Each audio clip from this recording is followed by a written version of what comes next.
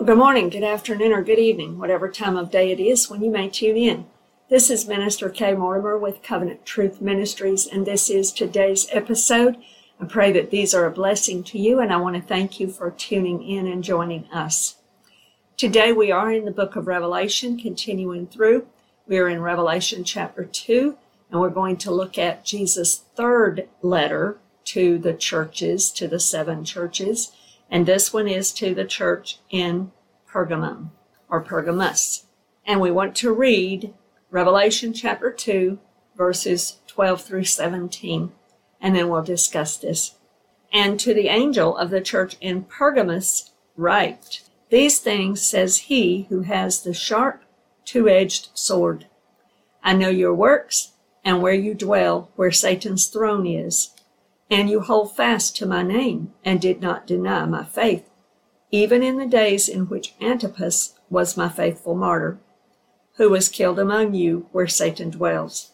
But I have a few things against you, because you have there those who hold the doctrine of Balaam, who taught Balak to put a stumbling block before the children of Israel, to eat things sacrificed to idols, and to commit sexual immorality. Thus you also have those who hold the doctrine of the Nicolaitans, which thing I hate. Repent, or else I will come to you quickly, and will fight against them with the sword of my mouth. He who has an ear, let him hear what the Spirit says to the churches. To him who overcomes, I will give some of the hidden manna to eat, and I will give him a white stone, and on the stone a new name, written which no one knows except him who receives it." So today we'll discuss this third letter to this third church that Jesus is writing to, and it is the church of Pergamus, or it's called Pergamum as well. But I want to just briefly mention the other two that we've looked at. First of all, we looked at the church at Ephesus, and the only problem with the church at Ephesus that Jesus noted to them was that they had gotten so busy with the business of the king, they weren't spending time with him. Their relationship had suffered because they were so engrossed in ministry. And sometimes that can happen, especially to those who are in some form of ministry for the Lord, especially on a full-time basis or on a regular basis. Sometimes we can get so busy doing the things of the kingdom that we forget about spending time with the King. And what's most important is our personal relationship with him. Then we looked at the second church, the church in Smyrna, and that one represented the persecuted or suffering church. And Jesus tells them, "Be faithful until death, and then you will receive the crown of life." They had nothing bad said against them, but Jesus was encouraging them that even though they were suffering and persecuted, remain faithful all the way up until death, because Jesus was going to reward them with a crown of life to the overcomer. So now we look at Pergamus, or Pergamon, the third letter. It was an ancient capital of the province of Asia. It was located 50 miles north of Smyrna. And it's been said, although we don't know if this is true, that parchment was first used there. It sat on a high hill dominating a valley below. Notice the title that Jesus gives when he introduces himself to this church. He says he is the one who has the sharp, two-edged sword. When we look back at Revelation chapter 1, verse 16, we see him identified here directly, because John is talking about seeing the risen Son of God, the Son of Man, and he says in verse 16, he had in his right hand 7 stars. Out of his mouth went a sharp, two-edged sword, and his countenance was like the sun shining in its strength. So we know, based on this title, it is Jesus, the risen Lord. And he's pointing out that he has in his mouth, he's the one that has the sharp, two-edged sword. and it goes forth from his mouth when he determines necessary. I want to read Hebrews chapter 4, verse 12. For the word of God is living and powerful and sharper than any two-edged sword, piercing even through the division of soul and spirit and of joints and marrow, and is a discerner of the thoughts and intents of the heart. So Jesus is reminding them here that he is the one that has that sword of the word of God in his mouth, and he knows how to discern. It's sharper than any two-edged sword. He's talking about the Logos here, the word of God, and it can cut even by one single blow. It's that powerful. It doesn't have to hack away at us. It cuts by a single blow. It cuts and it discerns, even between thoughts and intents, even between joints and marrow, even between soul and spirit. Those very fine lines. The Word of God knows how to get between those and cut the right way. Jesus tells the church at Pergamos, I know your works.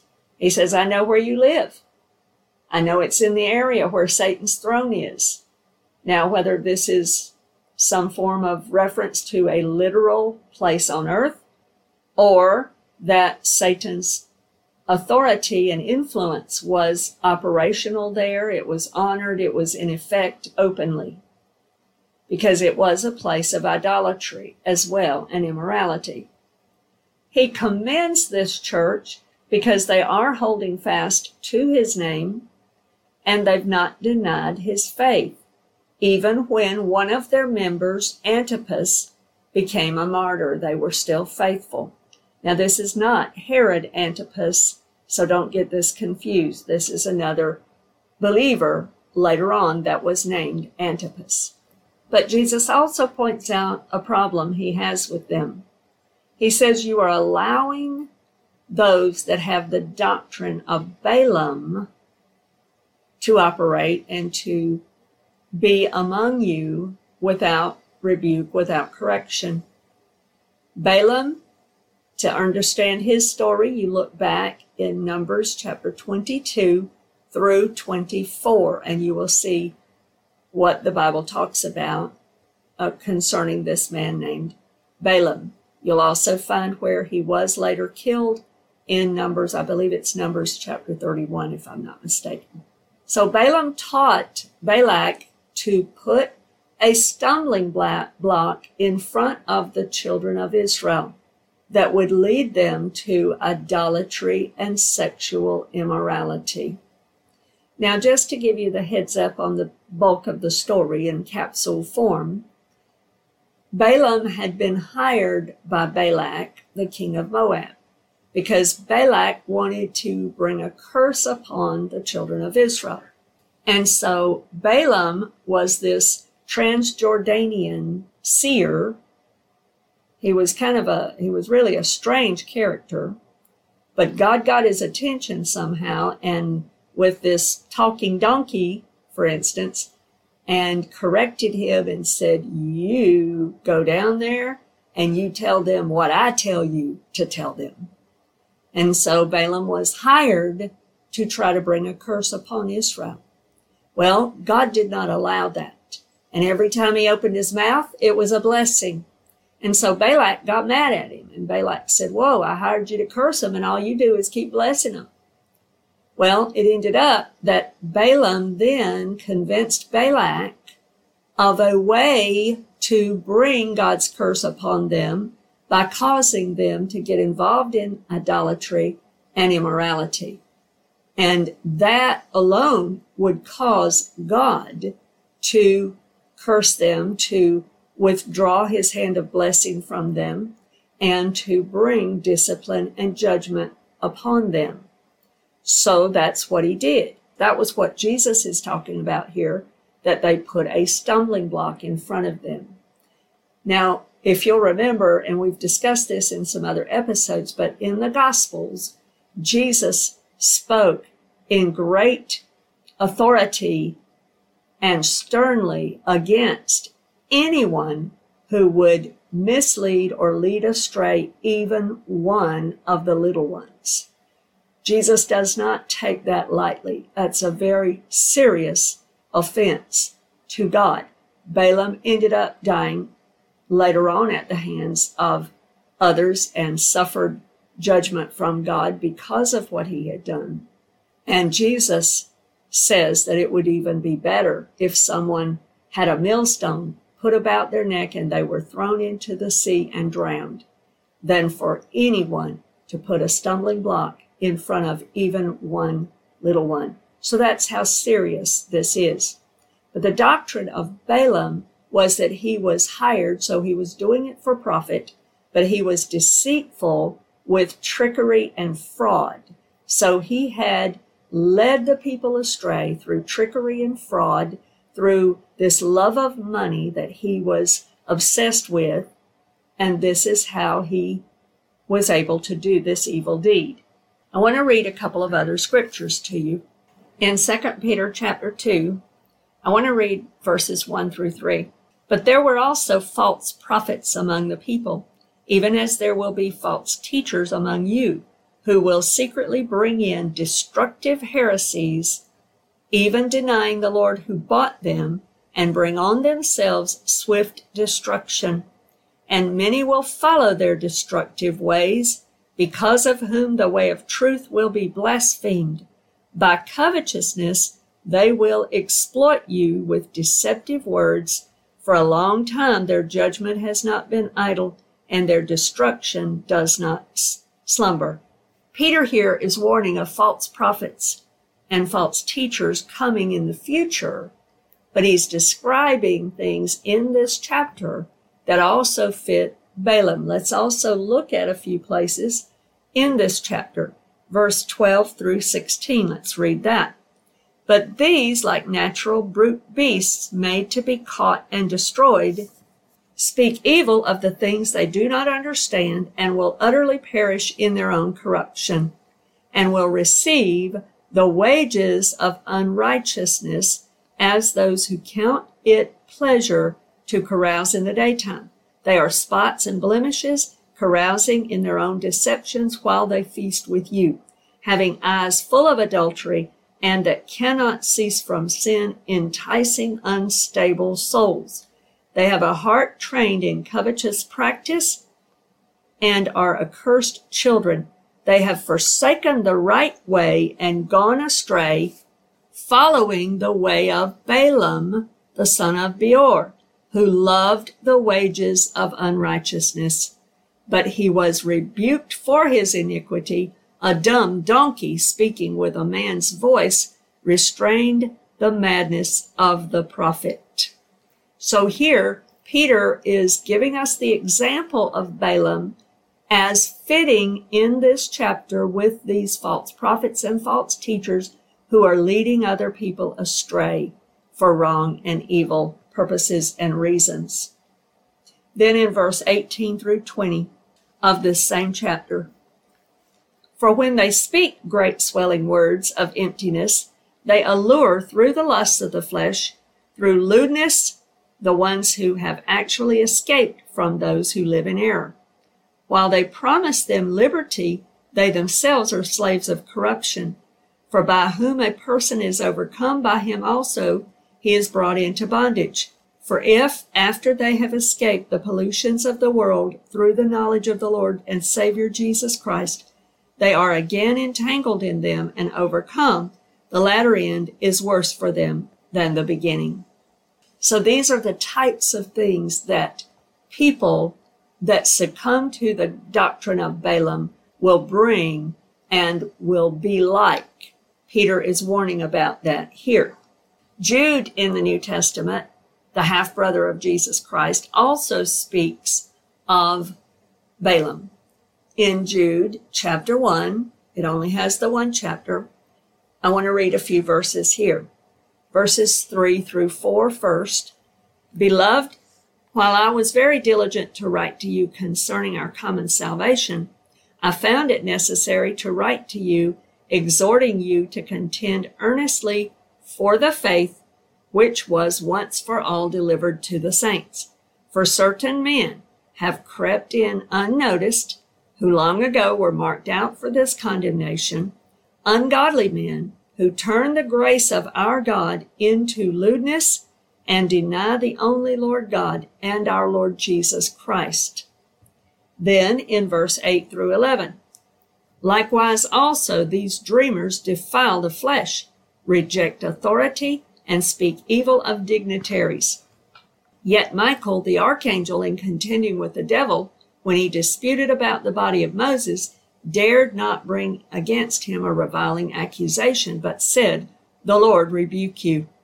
But these speak evil of whatever they do not know, and whatever they know naturally, like brute beasts. In these things they corrupt themselves.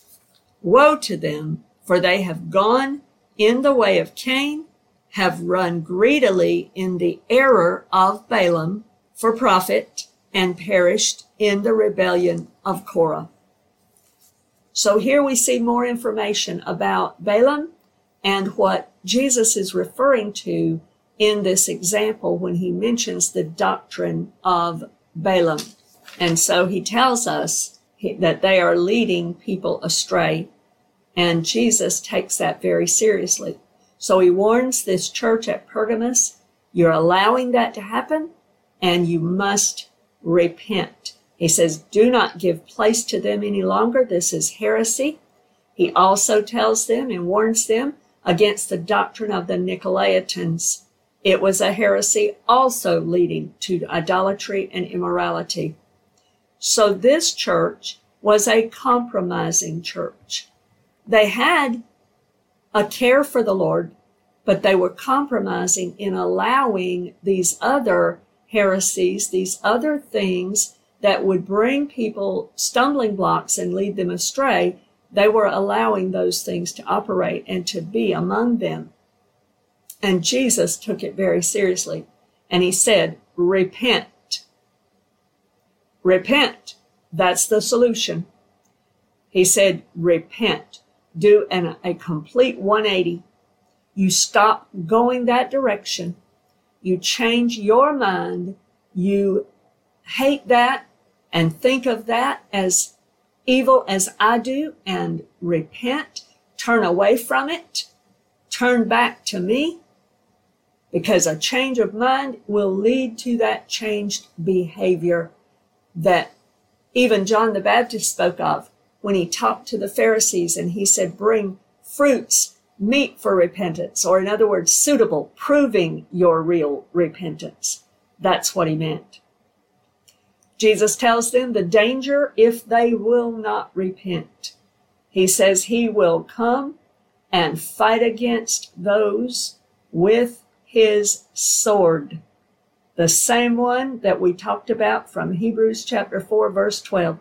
The one that is sharp, sharp enough to cut with a single blow. He then gives the call to every individual and to this church to have an open ear, to hear his correction, to hear his warning, and respond accordingly. The open ear that will listen. And then he gives a promise to the overcomer, showing that there's hope even for those inside a compromising church. He says, if you will overcome by the power of the Holy Spirit, then I will give you of the hidden manna, which reminds us of the manna that fell in the Old Testament that God used to sustain the children of Israel all through their wilderness wanderings. It was the bread or grain that fell from heaven that God gave them. And then Jesus comes along in John chapter 6, verse 32 through 40, and explains that it was symbolic of him. He is the bread of life. And so there's some hidden manna that Jesus promises to this overcoming church, to the overcomers in this church. He also says he will give them a white stone, signifying a couple of different things. It can signify acquittal in a legal charge, or it can signify victory in athletics. But Jesus will give them a white stone.